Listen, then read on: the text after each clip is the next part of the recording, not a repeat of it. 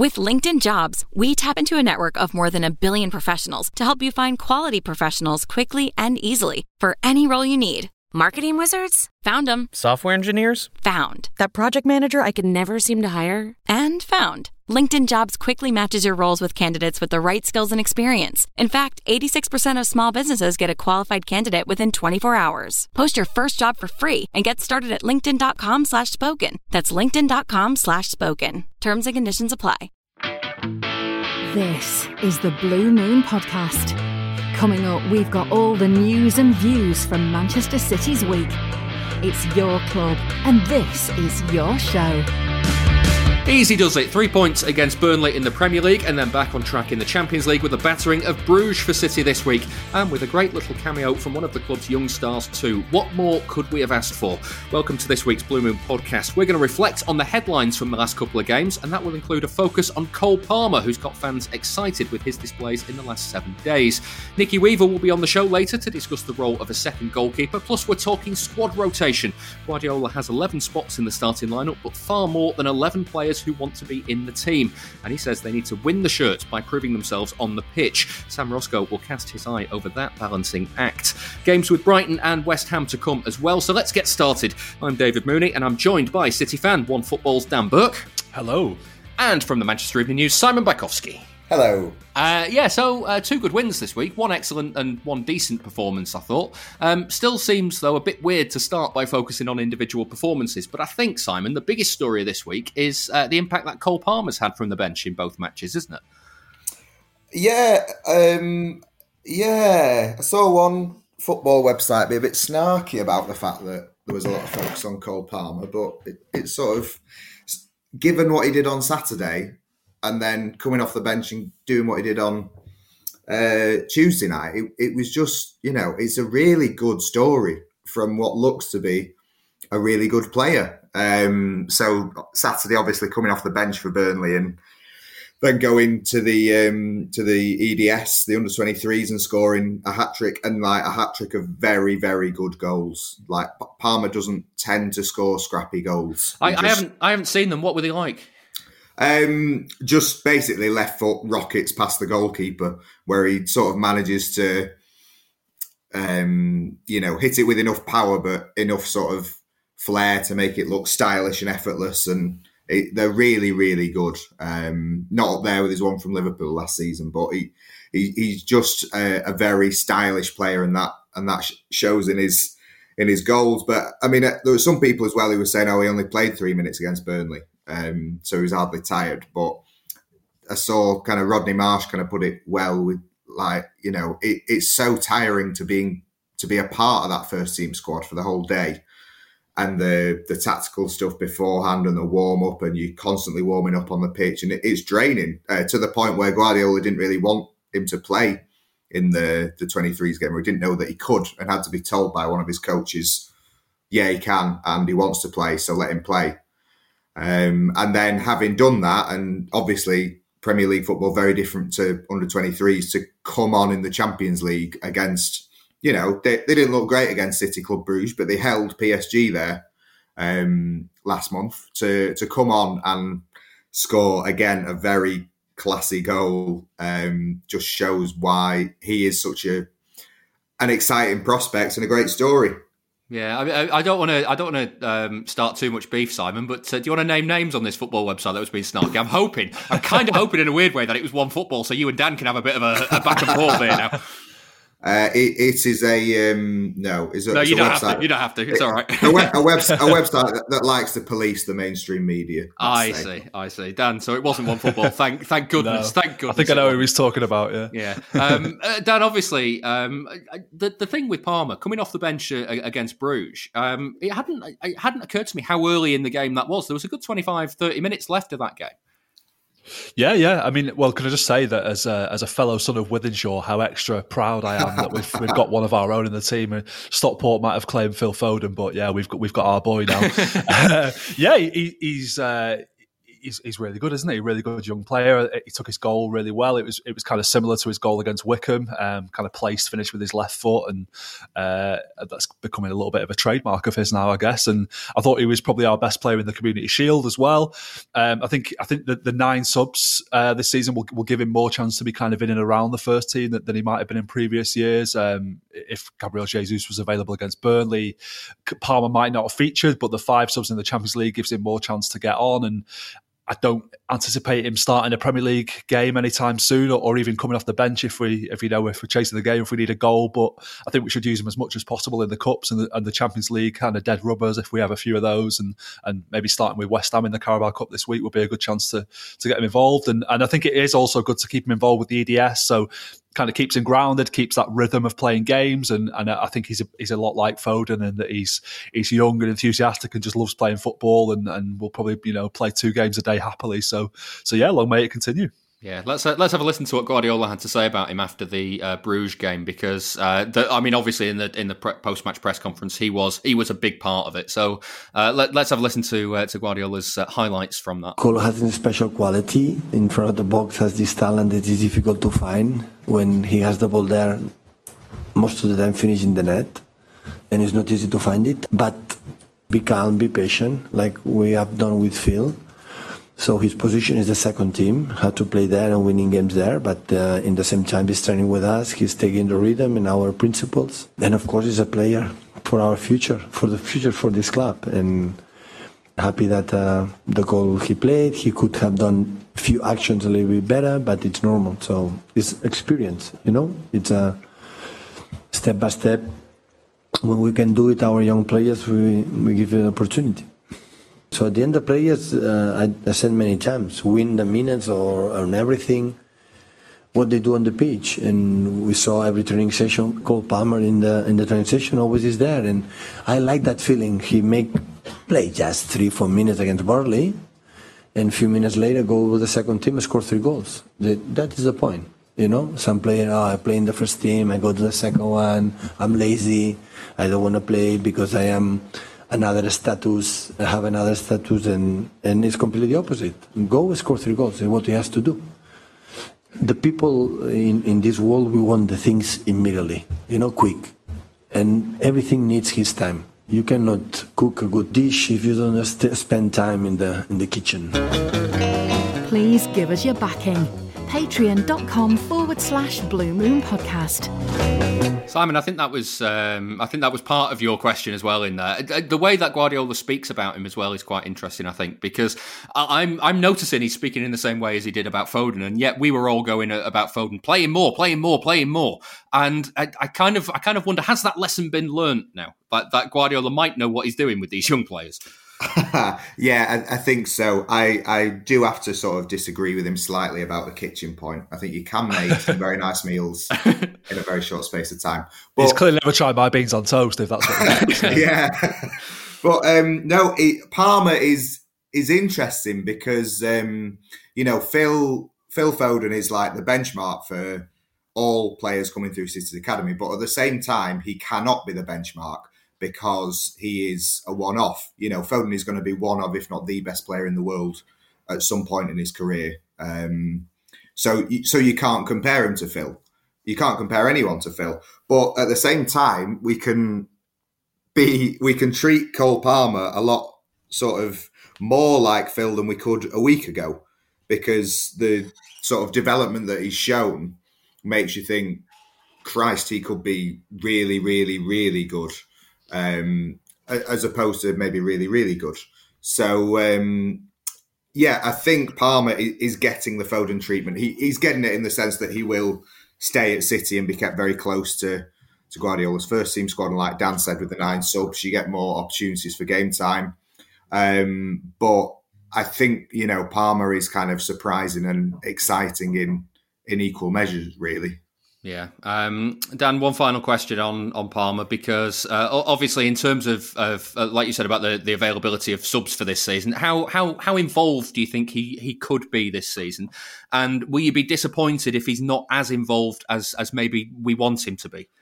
Not really, no. I think this does feel a little bit different. I think, Foden was this kind of generational talent that we'd waited a long time for. And even though it didn't always feel like it, I think there was always a desire in the club to ensure a pathway to the first team for him. Whereas Palmer, it feels like a bit of a bonus, really. There's probably going to be less appetite from the fans or from the outside media for him to make the grade. There's going to be no, he's the future of the England team. We need him to be playing at club level. What is going on kind of thing. And I think it's, let's be honest, it's going to be difficult for him to get in long term because he plays in a position where we're well stocked. He's a attacking midfield player with the left foot. We've got a few of those, and maybe if we did sell one of those players that we've already got, we'd look to replace them in the transfer market rather than giving that spot to a young player. So, I mean, there was a lot of talk about Foden going out on loan, and Guardiola always insisted that he'd be better off staying at City and learning there and staying close. But maybe there will come a time when loaning out Palmer will be the more sensible option because first team football is going to be hard to come by, and I think it's just going to be a bonus whatever he can get this season. And like I said earlier, get him involved in the cups as much as possible and stuff like that. But I don't see him playing much Premier League football this year.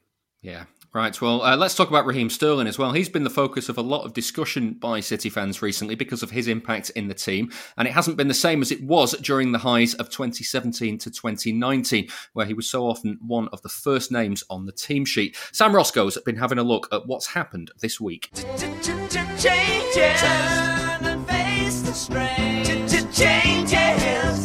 Ahead of the game with Burnley, Pep Guardiola was asked about something Raheem Sterling had said in an interview with the Financial Times. Asked about his lack of playing time, Sterling admitted he'd be open to a move away from the Etihad. I didn't know it, and I think the club neither. Raheem is our player, has been, is, and hopefully will be an important player for us. So I don't know if he won't play game time more, like Riyad when he doesn't play, complain, like Joao doesn't play, complain. There were some players, complain, want to play all the time. But the manager also said that it wasn't a one-way street. There's always a way back for players who aren't in the team. They have opportunity because they know they're going to play minutes. So I'm not a guy who only play 11 players and that's all. So all of them are involved and the moment is there.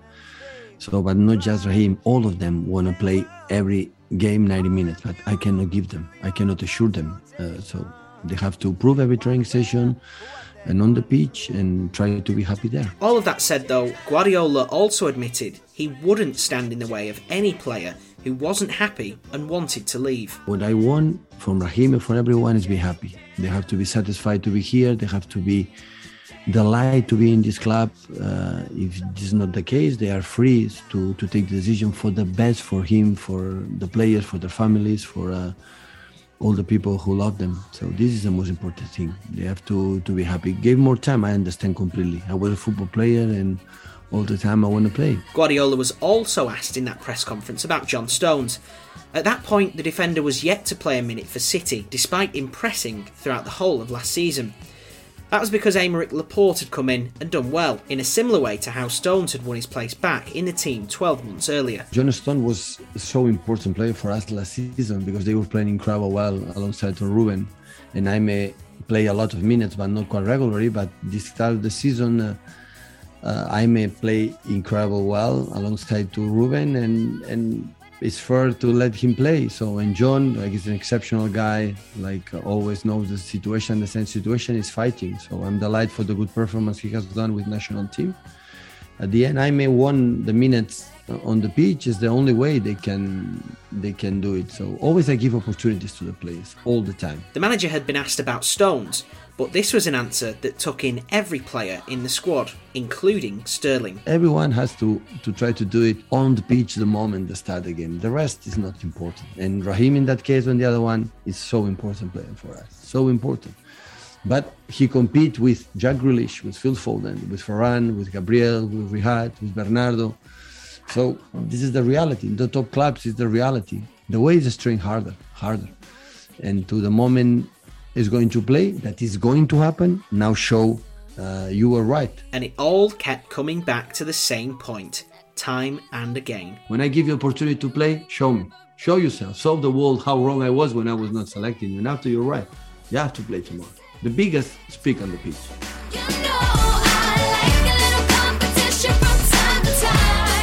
As Guardiola was keen to point out though, he selected Sterling for the Champions League final last season and he wouldn't have done that if he didn't think the forward was up to the job. After this press conference, Sterling then started against Burnley and played the whole 90 minutes.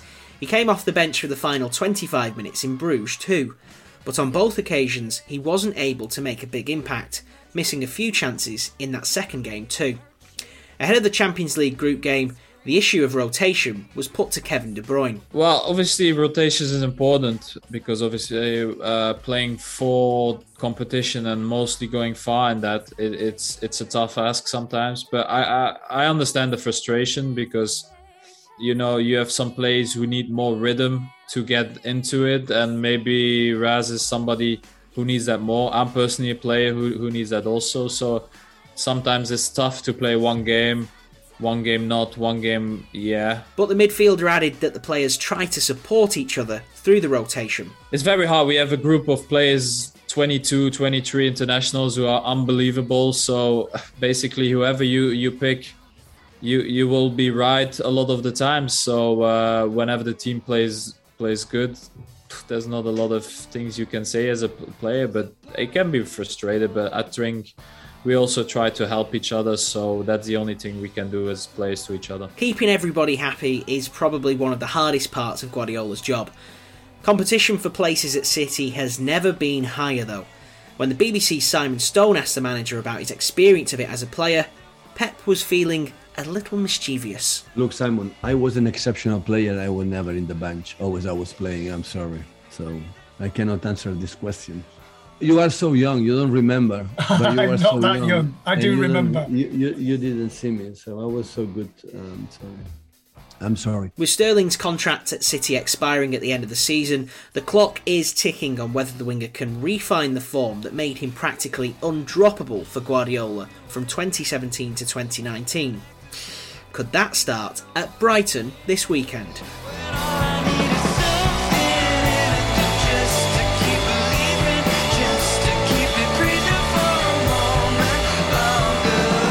Hi, I'm David James, and you're listening to the Blue Moon Podcast.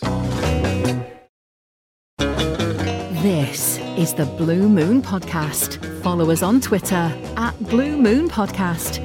That was Sam Roscoe recapping the week. Dan, what do you make of Sterling's week so far? Well, I had a funny feeling. I think I said to you actually, Moody, that he might start and score against Burnley and then go on a run and kind of put all this bad form behind him. And as it happened, he did nothing against Burnley, did he? And then came in against Club Bruges and missed a load of chances. And ordinarily, you'd look at a performance like that and think, oh, he's just had a bit of an off night. He's just a bit unlucky. But you know, it's been a pattern of performances like that for a while now, and it's a bit concerning. He's never been the most clinical finisher, and when you combine that with a lack of confidence, it's really not a good mix. So I don't know. It still wouldn't surprise me if we kind of saw a bit of a Stones-esque turnaround from him, but I think his comments last week suggested that he's already thinking about moving on, and maybe it'd be best now. Whether maybe we load him out in January, and that may not necessarily be the end of his City career, but I think it'd be interesting to see if we did load him out or let him go, whether City actually would bother to replace him as well. Yeah, Simon, it's strange, isn't it? Because the comments that Sterling made to the Financial Times, you can spin them in two ways. You can look at it as to say, well, if an opportunity comes up, then I'd be open to it. Well, he's not saying he wants to leave, but it's a clear indication that things are not right at the moment. Yeah, it's tough, isn't it? Because it never sounds good when footballers come out and say, I want to leave this club, or I would be open to leaving this club. But then, you know, you have not got a top footballer at your club if they are happy with not playing every week. Like, you can't fault Sterling for wanting to play every week, and he's not playing anywhere near that at City. I just thought Bruges kind of summed up his problems. Like, the left back scored, the right back who never scored scores. The 19-year-old comes off the bench and scores, and Sterling comes on and misses 3-4 like really good chances. And it's a worry for him because his scoring form came precisely because he wasn't affected by confidence or anything like that. He could put it behind him if he missed a chance and he'd score the next one, where nothing is going right for him. I mean, he didn't have to say what he said to the FT, but I don't think it was particularly damning or damaging to the club even or anything like that. I think it was just an honest admission, and I'm always going to champion players and managers being honest. So it's tough, like Kevin De Bruyne said before the Bruges game. Some players need rhythm to get back into their form, and he needs that. But then you can understand why a manager doesn't want to sort of jeopardise his best chance of winning by picking a player just so he can come back into form. So something needs to change, but it's really not clear to see what is going to change. Yeah, I mean, as Bruges shows, Danny, he's still getting into those positions. It's just not paying off. I mean, the one, obviously, he laid on Cole Palmer's goal, but other than that, the one that stood out was it was played to him almost on top of the goalkeeper, and it felt like he needed to just lift it over the goalkeeper or get a firmer connection, and it just kind of rolled over the top of his foot. And I just kind of, at that point, I was thinking, it's just not going to happen for him. Yeah, well, he's got one goal this season, I think, against Norwich, wasn't it? Yeah, I don't know if he's one of those who will score a goal and the goals will flow after that. It's just a bit of a catch-22 that he needs games to get his form back, but he's out of form, so he's not going to get games, and it is a tricky situation for everyone, really. And it does kind of feel to me that maybe a bit of a clean break would be best for everyone now if he goes somewhere where he's going to play a bit more and get his career back on track, and we just move on without him. Yeah, I was going to ask Simon what next for him at City. Is that it? Because there's 18 months left on his contract, there or thereabouts. Well, I think the problem, as it was for other players in summer, is who's going to take him for considerable amount of money, because he's into the final 2 years of his contract, but he's still going to command a significant fee. And there is a world-class footballer inside, but our clubs who don't have as much money as they once had or don't have that much money want to be splashing out most of their budget on a player that has barely scored in 8 months or something like that. So it still feels like he'll probably spend the season at City. I know there's a bit of fancy talk about him going to Newcastle as part of their All-Star 11 in January, but not for me. He is incredibly ambitious, and he wants to be playing at one of the best clubs and teams in the world, and Newcastle is not that at the minute. So the clubs that perhaps might have money aren't necessarily where he is looking at. So for me, I still think he's going to be at City for the season, unless they can find out some miracle loan deal in January. Yeah. One of the other players that I want to talk about in their form, it's making it hard for Sterling to get into the team regularly, is Bernardo Silva. I just want to read a tweet from the 15th of June 2021, Dan. It says, I've enjoyed Bernardo's time at City, but in his 4 years at the club, he's had one brilliant season, one bad one, and two pretty average ones. I'll be sad to see him go if it happens, but if it frees up space in the squad for someone like Grealish, my sadness would be short-lived. Who wrote that, Dan? Don't know, some tosser apparently. Yeah. It's funny, isn't it? Sometimes how we very rarely put our heads above the parapet. Sometimes we're making these takes, and then every now and then we make a take like that, and it comes back to bite you. How are you feeling? I should have deleted it, shouldn't I? Yeah. I was wrong. Not for the first time. Certainly not for the last time. But yeah, maybe he saw that, and that's what's kind of inspired him. Who knows? Maybe who knows? A debt of gratitude. Yeah, but yeah, I think he's playing possibly the best football of his City career at the moment, Bernardo, and arguably the most informed midfielder at the world at the moment. I think his attitude's always been great, but the way he's kind of knuckled down after not getting the move away has been really impressive. And I hope he stays forever now. And in a post-COVID world, maybe his personal life gets a bit easier.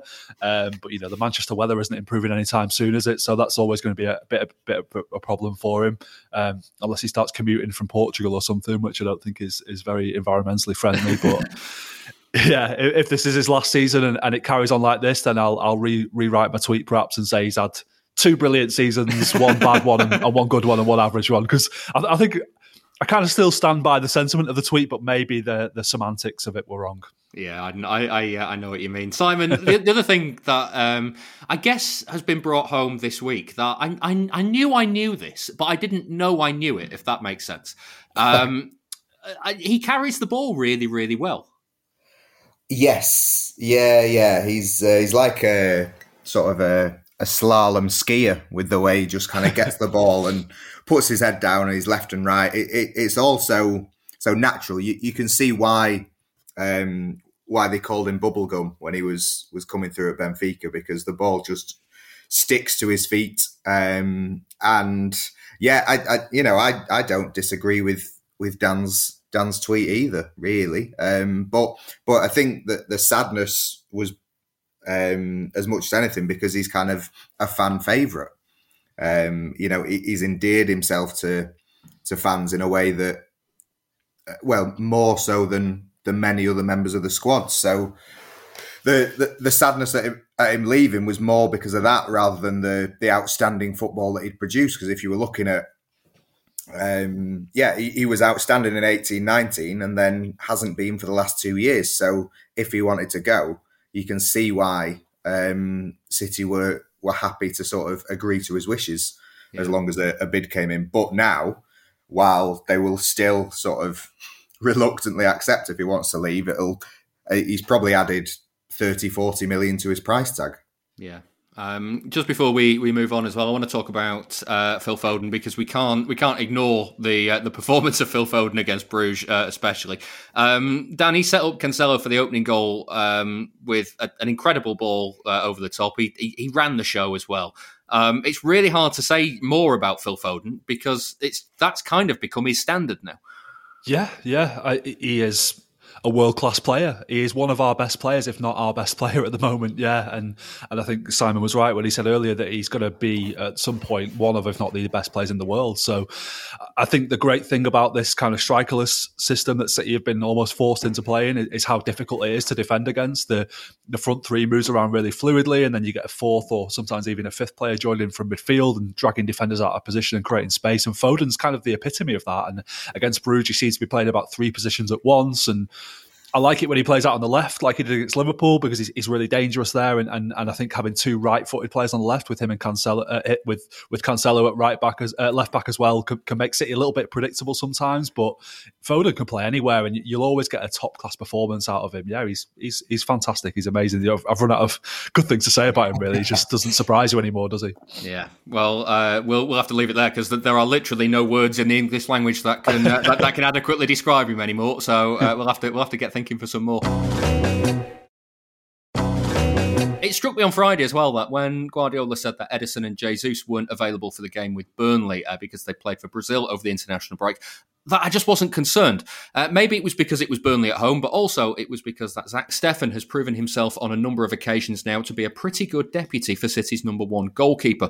I've been having a chat with former City keeper Nicky Weaver. During his time at Main Road and Eastlands, he spent time as both City's number one and City's number two, and I wanted to know more about the difference in the two roles. Well, obviously, everybody wants to be a number one, and I think it depends A, which club you're at, and B, who the number one keeper is. I mean, obviously, we're talking about Zach Steffen. He's number two goalkeeper behind Ederson, who's been fantastic since he first come to City. One of the, if the not best goalkeeper in the Premier League, plays for Brazil as well. So it's no sort of hardship being a number two behind somebody like that because you pretty much know your place. And when an opportunity comes, you've got to do as well as you can. But ultimately, if you're a number two to a goalkeeper like Ederson, if you come in for the odd game here or there, it is going to be the odd game here or there. You don't really expect after one or two games to retain your place.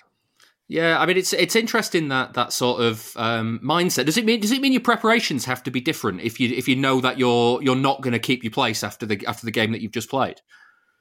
No, I think everyone in the squad, whether you're a goalkeeper or not, you've got to prepare as if you're playing.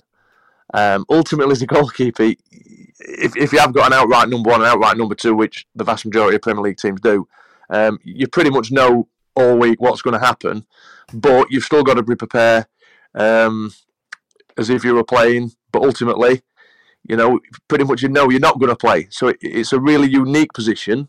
But a good number two, you support the guy who's playing in the warm up and in the lead up to it, the few days before it, because it is a close knit group with the goalkeepers. You're a lot tighter than you are with the outfield players, they'll train at 18 or 20 or 22, where the goalkeepers will be, 2, 3 or 4 of you. So you do, train together all week in close quarters, and you're part of the, they call it the goalkeepers union. So we've sort of got each other's back. Obviously, everybody wants to play, but whoever is playing, it's up to the, number 2 or number 3, whatever it is, to support the guy who's playing. Yeah, I mean, the other side of it as well, as a number 2, you can spend a long time on the bench, and suddenly, one week the goalkeeper gets injured, you have to come on. And well, how's that? What's that like? It's not. I remember the last time it happened to me, I was on the bench for Aberdeen against Celtic just before I retired, and I think I was on about my 4th Jaffa cake, and the goalkeeper got sent off. The next minute, I was on facing a penalty. So that's how quickly it can sort of turn. So yeah, and you sort of, your mind goes into overload, and you sat there relaxing, watching the game. Not relaxing, but you're sort of obviously watching the game, then suddenly injury or sending off, and you're suddenly on. With a goalkeeper, it's not like the manager will say to a striker, if you're 1-0 down, get yourself warmed up. You pretty much know with 20 minutes to go, you're going to be going on, sort of thing. As a goalkeeper, it's not like that. You've not had a proper warm up and everything. So, but you've got to be prepared for it, and ultimately, once you're on the pitch, you've got to be ready, to deal with whatever comes your way. Yeah, I mean, I'm interested in your career as a little bit at City as well in that role, because obviously you came into City as the number 1 back in when you made your debut in the 90s. Did you notice much difference when you came back from your injury? Well, it was funny when I came back. Obviously, I sort of look at my City career in 2 parts, sort of pre-injury and post-injury, because obviously I had a bad injury in the middle of my City career. But so I pretty much played for sort of 3.5, 4 years pretty solidly, and then I was injured and didn't play for a couple of years. And then I came back for the 2006-07 season, and I think I played 31 games that season. But at one point we just signed Joe Hart. We signed Andreas Isaksson, the Swedish boy, and David James was still there. So I'm thinking, this is great. So I don't know if I'm number 3, number 4, or what. Anyway, David James went to Portsmouth. And I think I was going to be on the bench for the first game of the season away at Chelsea. They were the champions, and the day before, Andreas Isaksson got injured. So I got my chance, played away at Chelsea, my first City appearance for a couple of years. And I think I played, the first few months of that season, even when Andreas got back fit. Stuart Pearce stayed with me, so that was great for me. Joe Hart was only 18, 19 at the time, so he perhaps wasn't quite ready. But if Andreas hadn't got injured just before the season started, I might not have played that season. Yeah, were you nervous? Yeah. I'd had a loan spell at Sheffield Wednesday the year before. I think I played 14 games there. But I'd hardly played any football in the sort of 2.5 years before that. So I'd gone from playing loads of football when I was 19, 20, 21, 22 to then, 23, 24, 25, not really playing much football. So, I was really nervous. It was live on telly, Sunday afternoon. Chelsea were the champions, first game of the season. It was all Iron Robin and Drogba and, so it was, Lampard and so it was a proper Chelsea team. So, yeah, very nervous. And I remember losing the game 3-0. And I think it was Robin, Drogba and Lampard who scored. But sort of coming off disappointed that we'd lost, but I personally felt I'd had an okay game. So I played for Man City again in the Premier League, which is something I never thought I'd do. So I came off the pitch, sort of mixed emotions, buzzing to be back playing. I sort of played okay, but ultimately disappointed that we'd lost. But no one really gave us a chance anyway, because Chelsea were, like I said, they were champions. Yeah. When you look back at your time at City, when you think of your time there as the number 2, was it what set of challenges was it that was different to when you were there as the number 1? I mean, I was number 2 to David James for a little bit, for a while. So, at the time, David James was England's number 1. So I pretty much knew I wasn't going to play in front of David James because, he did great for City in a couple of years he were there. So it's a different mindset sometimes. I remember when, Kevin Keegan came in, he played me and then he dropped me and put Carlo Nash in, then he dropped Carlo and put me in. So that was a bit different because I felt, me and Carlo probably felt we were both better than the other one, if you like, or fancied our chances against the other one, where, for example, when it was me and David James, I mean, I'd always back myself, don't get me wrong, but ultimately David James was England's number one. So that meant he was sort of City's number one. And if you look at someone like David James's career, wherever he's been, he's played. And that's sort of how good JMO was. So yeah, I think it all depends on who the number one is and how good he is and how you rate yourself against him. I mean, I remember when it was me and Carlo, you know, I got left out of the team and I didn't think I should have been. Then also I got put back in the team when I didn't think Carlo should have been left out of the team. So I've had it both ways. But ultimately, you know, when you are a number two and you get a chance, you've got to take it. And then, you know, make the manager, you know, make decisions. I mean, the biggest compliment I could pay to Zach Steffen is that he's Man City's number two, and they've not gone out and bought anyone to be the number two, if you like. So ultimately, only plays probably 5 or 6 games a season in the cups and what have you. But he's obviously, Pep Guardiola's obviously got a lot of confidence in him, and he has performed well when he's played. Yeah, I mean, you mentioned Steffen there. You're obviously with Sheffield Wednesday at the moment. You won't get that much chance to see City week by week anyway. So let alone when Steffen's in the team. What little you've seen of him, what do you make of him? Yeah, I mean, he played well on Saturday against Burnley. Made a good save. I saw him play last year in the Champions League against, I'm sure it was Marseille, and he did well. So I think the games he's played in, he's done well. Like I said earlier, the biggest compliment I can pay him is that, you know, City haven't gone out and got like a big hitter number two, if you like. They're obviously really happy with him. But ultimately, he's not played in the big games. You know, if he had to go and play away at Anfield in the Premier League or away at Old Trafford or what have you, they're the big games that, you know, that City playing these days. He's not had to play in any of the big games. So the games he's had to come in, you know, Burnley at home, a few cup games, a couple of Champions League games where it was a little bit of a dead rubber, where he'd already qualified or whatever. So he's not had to play in the really big games. But, you know, all the questions that has been asked so far is, you know, he's had the answers for. Check out exclusive City interviews on our website, bluemoonpodcast.com. That was Nicky Weaver speaking to me. So, I mean, Simon, Zach Steffen, under the radar, quite quietly, he's a really good goalkeeper, isn't he? Yeah, I would say so. I don't think he's convinced everyone yet, but yeah, I like him. In lockdown, you could hear how much he shouts at his defenders all the time. He shouts at everyone in the team. You know, he communicates very well. He's a good shot stopper. I think he's been very, very good when he's played this season. I thought he was good at Wembley in the Community Shield, and I seem to think he made a few decent interventions against Wickham and against Burnley on Saturday. You know, he made, I think he came out of his area and headed the ball away early in the first half, but just made it look as good as Ederson would have made it look. Yeah. I think he's very good, and it was interesting. Pep was asked about Steffen after the Burnley game and talked up his goalkeeping coach, Xabi Mancisidor, who is very, very, very good and the best in the world according to Pep, and just saying how much he has improved Steffen and how much he's brought him on, which, you know, is exactly what you want from your coaching staff.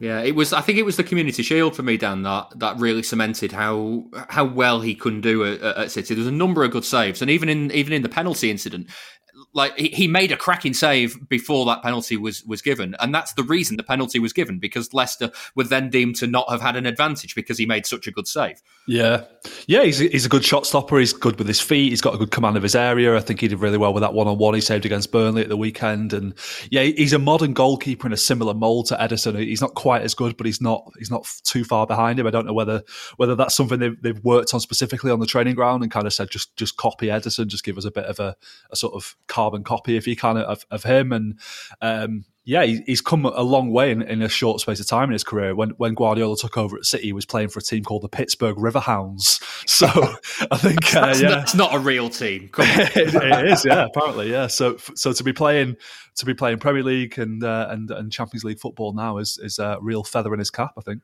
Yeah, Dan, also City have had number twos recently. That I don't know if this is harsh to call them this, but they've been the sort of fallen from grace number twos, like Bravo and Caballero, or they've been young players like Muric. It feels weird to be in a position where your first choice goalkeeper's out and you don't go, oh God, it's Bravo this week. What's he gonna be like? Do you know what I mean? It's like you just go in there and you go, oh, I can trust this guy. Yeah, absolutely. Yeah, I mean, and I think his performances are particularly impressive considering he's on the bench for 95% of the season. So for him to come in and put on a good display is really good. And I mean, you think back to the Bravo signing, and I was in favour of that at the time. I thought it would be a good move, and obviously, Guardiola needed a goalkeeper at that time who was going to be good with the feet. But you only need to look at how right they've got the goalkeeping recruitment since then to see how badly they got that one wrong, don't you? Yeah, I'm in favour of Bravo. That tweet against Bernardo, I don't know why we keep having you back. Yeah, I'm an idiot, aren't I? Yeah. Right. Well, to help us preview this weekend's trip to Brighton, we're now joined by Adi Packham from Albion Raw. Adi, welcome to the programme. I'd just like to start. How are Brighton getting on this season? It looks, from the outside in, it looks pretty good. Well, if you look at the league table, we're sitting in fourth, which is unprecedented for us, and long may it continue. Oh, yeah, I mean, it's been a decent start to the season. Is it a surprise that we're in that position? Not particularly, because if you listen to all the media noise about us, about the fact everyone's basically saying how well we've been playing for the last couple of years and what a great job Graham Potter is doing, but the results haven't necessarily matched what the performances said they should be. And now, bizarrely, actually, the performances have dropped off, but the points are picking up. So it's a bit of a swings and roundabouts thing, really. So yeah, I mean, we're delighted to be in the position where we are. We know we're resolute. We're very difficult to beat. We play good football. We have a system which will change 4 or 5 times during the game, depending on the opposition. And it's all going very, very well at the moment. I tell you what, Dan. Listening to that point, you can have points or performances, but not both. That to me is Kevin Keegan's City in like 2003. Yeah, it's a bit, isn't it? I think maybe Graham Potter might quite like that comparison. Actually, yeah. I really like watching Brighton. They're a great side, great manager. Play really nice football and started to get the results to go with it this season. I think a lot of people looked at them last season and saw that the stats lads will tell you they were underperforming their XG and all that sort of stuff. So. Good to see them getting the results they deserve now, and hope they don't get a result this weekend. Yeah, I was gonna say this, Adi, because like to me, it seems like over the last couple of years of the Premier League life, Brighton seem like the unluckiest team that I've ever seen. The number of games where I've seen you just batter the opposition but somehow lose is like it's incredible. I thought that was a trait that was only reserved to City to kind of like 2003 to 2006. Yeah, we're the XG champions of the world. It's what a decent striker would do for you, I suppose. We've been creating so many chances and putting so many teams to the sword, and not without having a sword. It's the long and short of it. We are creating so many clear-cut chances. Neil Maupay has probably only taken about 1 in 6 decent opportunities. I mean, the typical game was a game against Crystal Palace last season. We had 22 attempts on goal to their 2 and lost 2-1.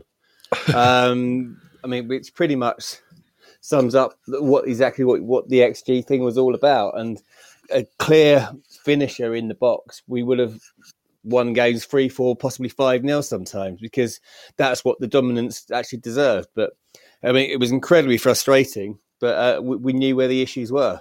Yeah, Simon, that sounds to me a lot like some of the issues that City have. Like the number of times they can play, create the chances and just not put it in the net. Yeah, and football is a very, very simple game, and especially for teams that come up from the Championship to the Premier League, I think you just realise I mean, you stay up if you have a good defence, but what separates you from a relegation dogfight is someone who can score goals. And if you can find that striker, then you're fine. And Brighton for so long have, looked very good on the eye, but not played, not had the the finishing power to sort of break away from those kind of worries, but they seem to be doing it so far this season. I mean, it affects the top, doesn't it? City don't have a striker, but it's frustrating. But I think, as you see with Brighton, they've got a lot of the fundamentals right, and I think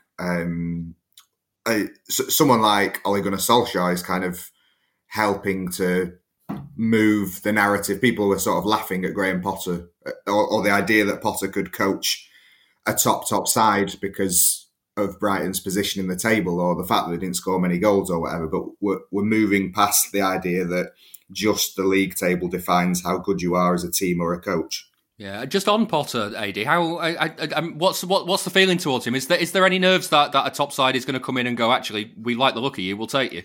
Absolutely, because I mean, if a side's successful, then they're going to look at why are they successful. We want to be successful too, and the reason that we are is because Graham's doing so well. I mean, I don't think he would go to someone like a Newcastle, for instance, but because I think he's got too many. I think he's got a moral compass. Let's put it that way. And but yeah, I mean, I could see. I mean, there's rumours of him going to Spurs in the summer. There's rumours of any club that's got any ambition. They should be looking at Graham, because what he does, he makes players better. He's actually a coach more than anything. I mean, obviously, there was a classic example of that would be during the summer we sold Ben White for £50 million, which is the biggest ever transfer we've ever made. There was a lot of noise around the club saying, "Where's our striker? Where's our striker? Why aren't we spending this money?" I'm like, hello, we've just gone through a major pandemic. Hello, we've just lost all of that money in through not having people in the grounds, etc. But obviously there would have been a transfer budget which Tony would have put into place. That's Tony Bloom, my chairman. But what Graham's actually said was, well, we're obviously in the market, but I'm confident I can make the players I've got better if the right player doesn't come available, and that's what he's doing. Yeah, Dan, just looking at Brighton, obviously City. I think City have got quite fond memories, apart from last season. Got quite fond memories of going down to Brighton. Obviously, first Premier League game for Brighton was against City. City won the title there in 2019. It's a good place for City to go, but still a challenging game. Yeah, definitely. Yeah, I mean, I think you could probably write off the defeat there last season, given we'd already won the title and it was a bit of a sort of second string team and bit of a ramshackle performance, bit of a weird game, wasn't it? Really, some odd referee decisions and that kind of thing. But I think a few teams struggled there last season. I think, if I remember rightly, Liverpool only drew there. United needed a goal after full time to win there. Don't remind me. Yeah, I'm still annoyed as well, don't worry. So if you remember the home game against Brighton as well, I think we won 2-0. Was it 1-0 or 2-0 in the end? It was 1-0, but you missed the penalty. 1-0, yeah. We missed the penalty, but that was a really tough game. I remember Brighton really had some good chances there. So yeah, like I said earlier, they were a good side, and I mean, I saw them against Norwich last week, and Norwich created some chances against them, and Brighton have got 1 goal in the last 3 now. So it'll be interesting to see whether they do find some form again in time for this weekend and kind of raise the game for City coming to town. But yeah, I'm expecting a tough game. You see stats pop up all the time about clubs and players, and you want to know that exact thing about City. There's an answer. Statscity.co.uk. Want to find out all of the players who played alongside club legends like David Silva, Sergio Aguero or Vincent Kompany? Or maybe you'd like to know which team found it hardest to score past Joe Hart. You can find out City's record in every competition, at every stadium, and under every manager. Just go to statscity.co.uk and browse away. That's statscity.co.uk.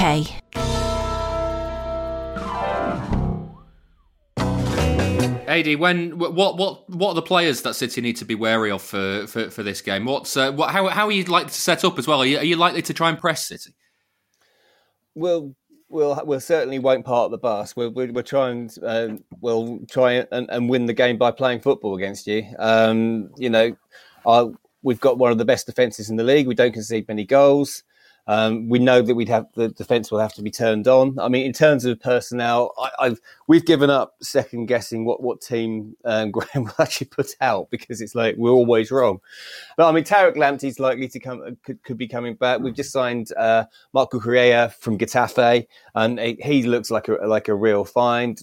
Midfield, we've got Jakob Moda. I mean, one thing we have got at Brighton is a succession plan for every position.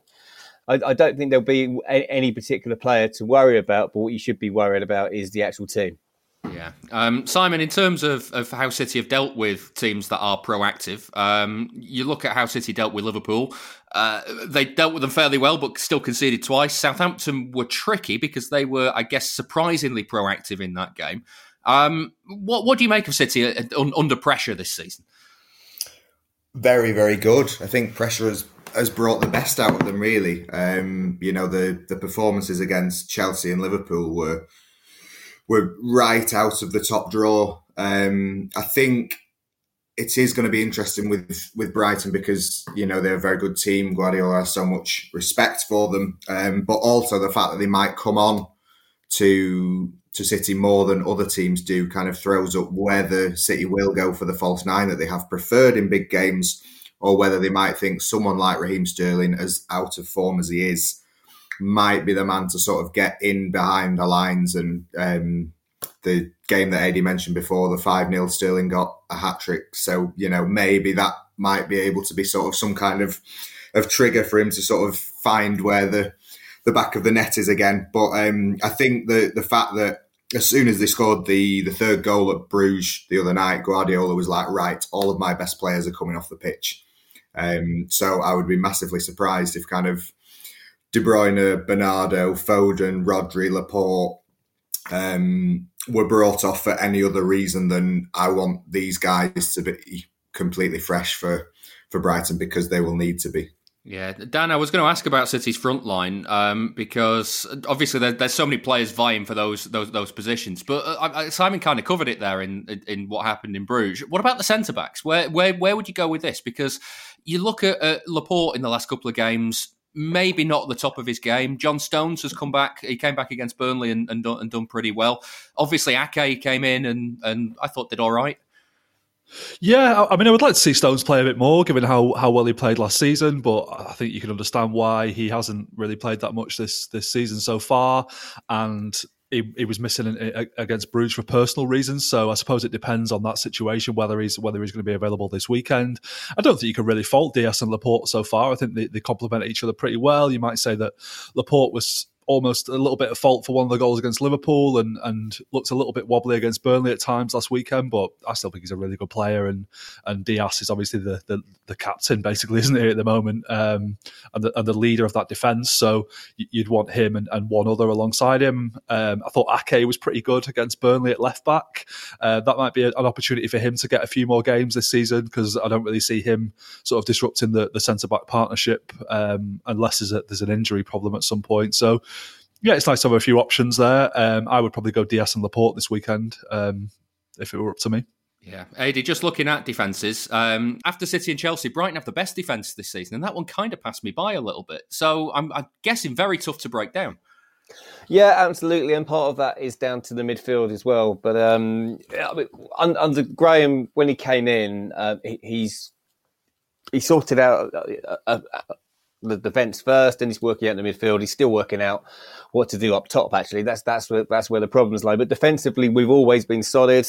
We've got one of the best English centre backs in the league playing for us, and who's manages to get massively overlooked by Gareth Southgate every time he selects a squad, which is amazing to everyone that Lewis Dunk isn't in a regular for England. We've also had Shane Duffy come back. He had a well-documented, very difficult time away on loan at Celtic. He thought he kicked his last ball in the Premier League, certainly for us. Difficult problems off the pitch with his dad dying and getting divorced and all sorts of things going on off the pitch. And it's very easy to forget that players have lives outside of the pitch as well. And, they all go through the same emotions as everybody else. And, and they're expected to forget everything as soon as they cross the white line, and it's not. It doesn't work that way. But he's come back in, and the renaissance of Shane has just been absolutely wonderful to watch, because he is a bit of a hero to us. He's blood and thunder.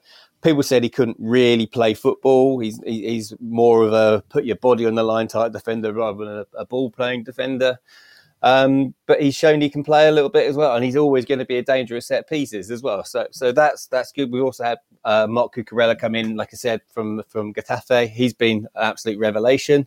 He's coming in at left back. Never quite sure what formation, whether it's going to be a 3, a 3, a 4, or a 5 that he plays.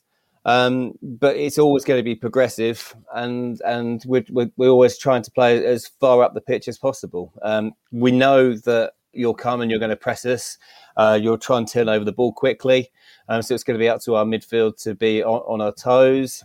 But we defend as a team, and we score as a team. Yeah. Well, before we let you go, Adi, we've got a charity bet coming up a bit later on in the show. So let's have a score prediction from you.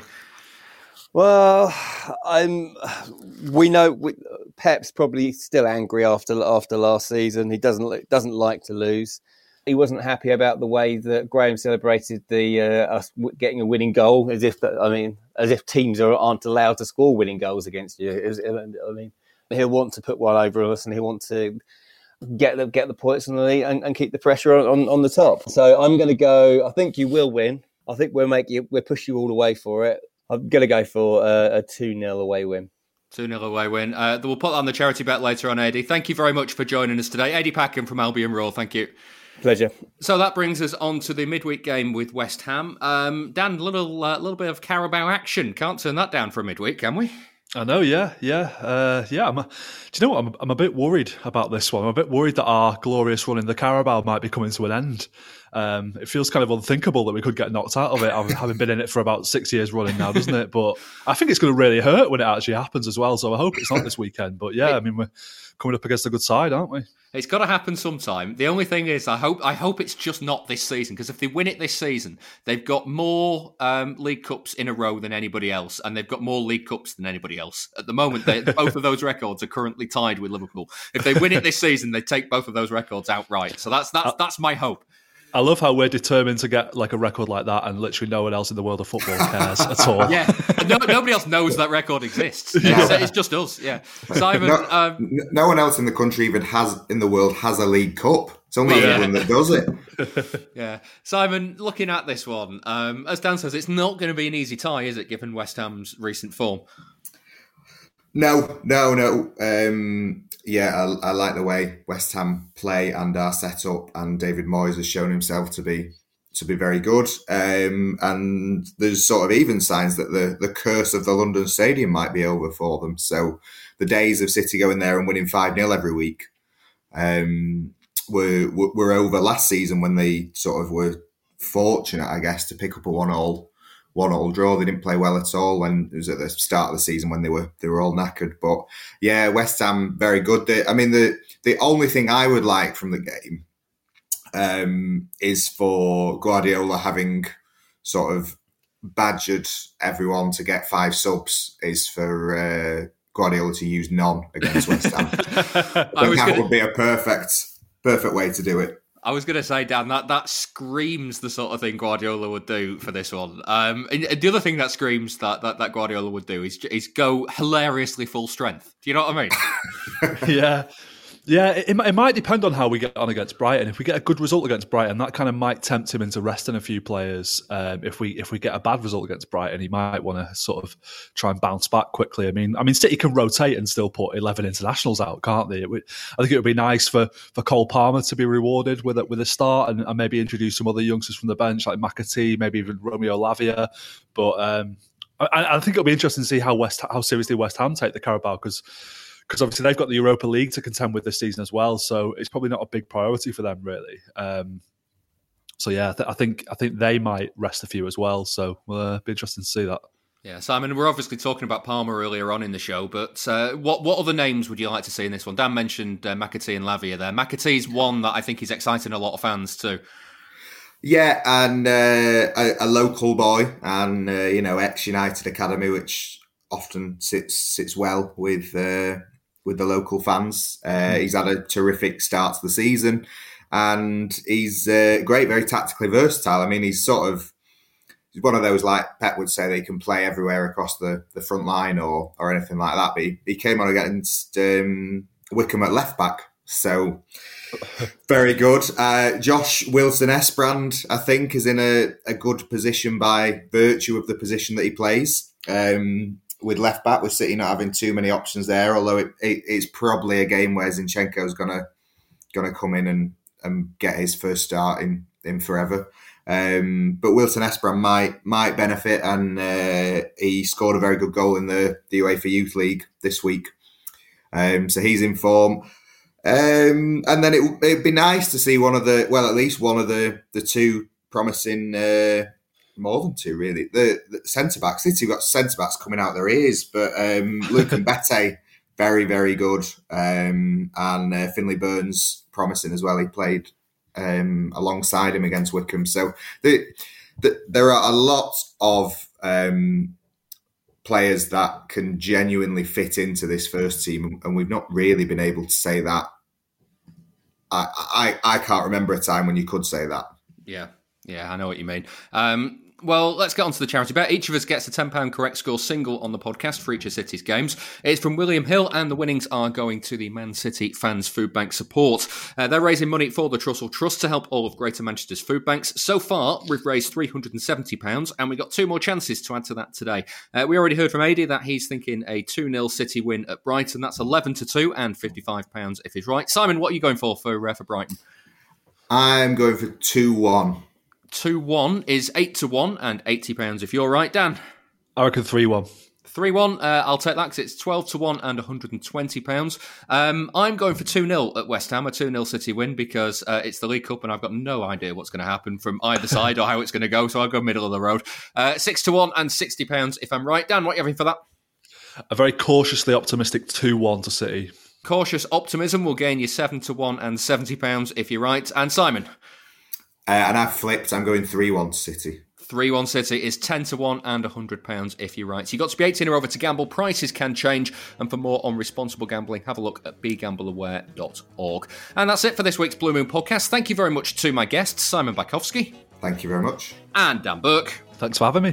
Thanks to you for listening as well. If you'd like a little bit more and you want to support the show, then we've got bonus episodes every Monday for Patreon backers. Sign up for that for just £2 per month and you'll get those. Details are on patreon.com/Blue Moon Podcast. Last Monday, Jonathan Smith and Nick Miller were mulling over the best and worst games between City and Nottingham Forest in the latest edition of City Heaven, City Hell. They've been great fun to make, so please go and give it a shot. You'll get 4 or 5 episodes for your £2 each month, and you'll also get a whole back catalogue of bonus shows as well. If that wasn't enough, Patreon backers get the weekly Friday show completely ad-free too. Just take a look at patreon.com/Blue Moon Podcast. Join us next week to review the games with Brighton and West Ham. I'll see you then.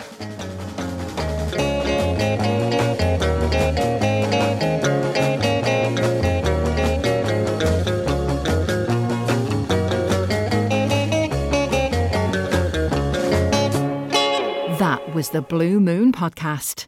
Please support the show. Patreon.com/Blue Moon Podcast.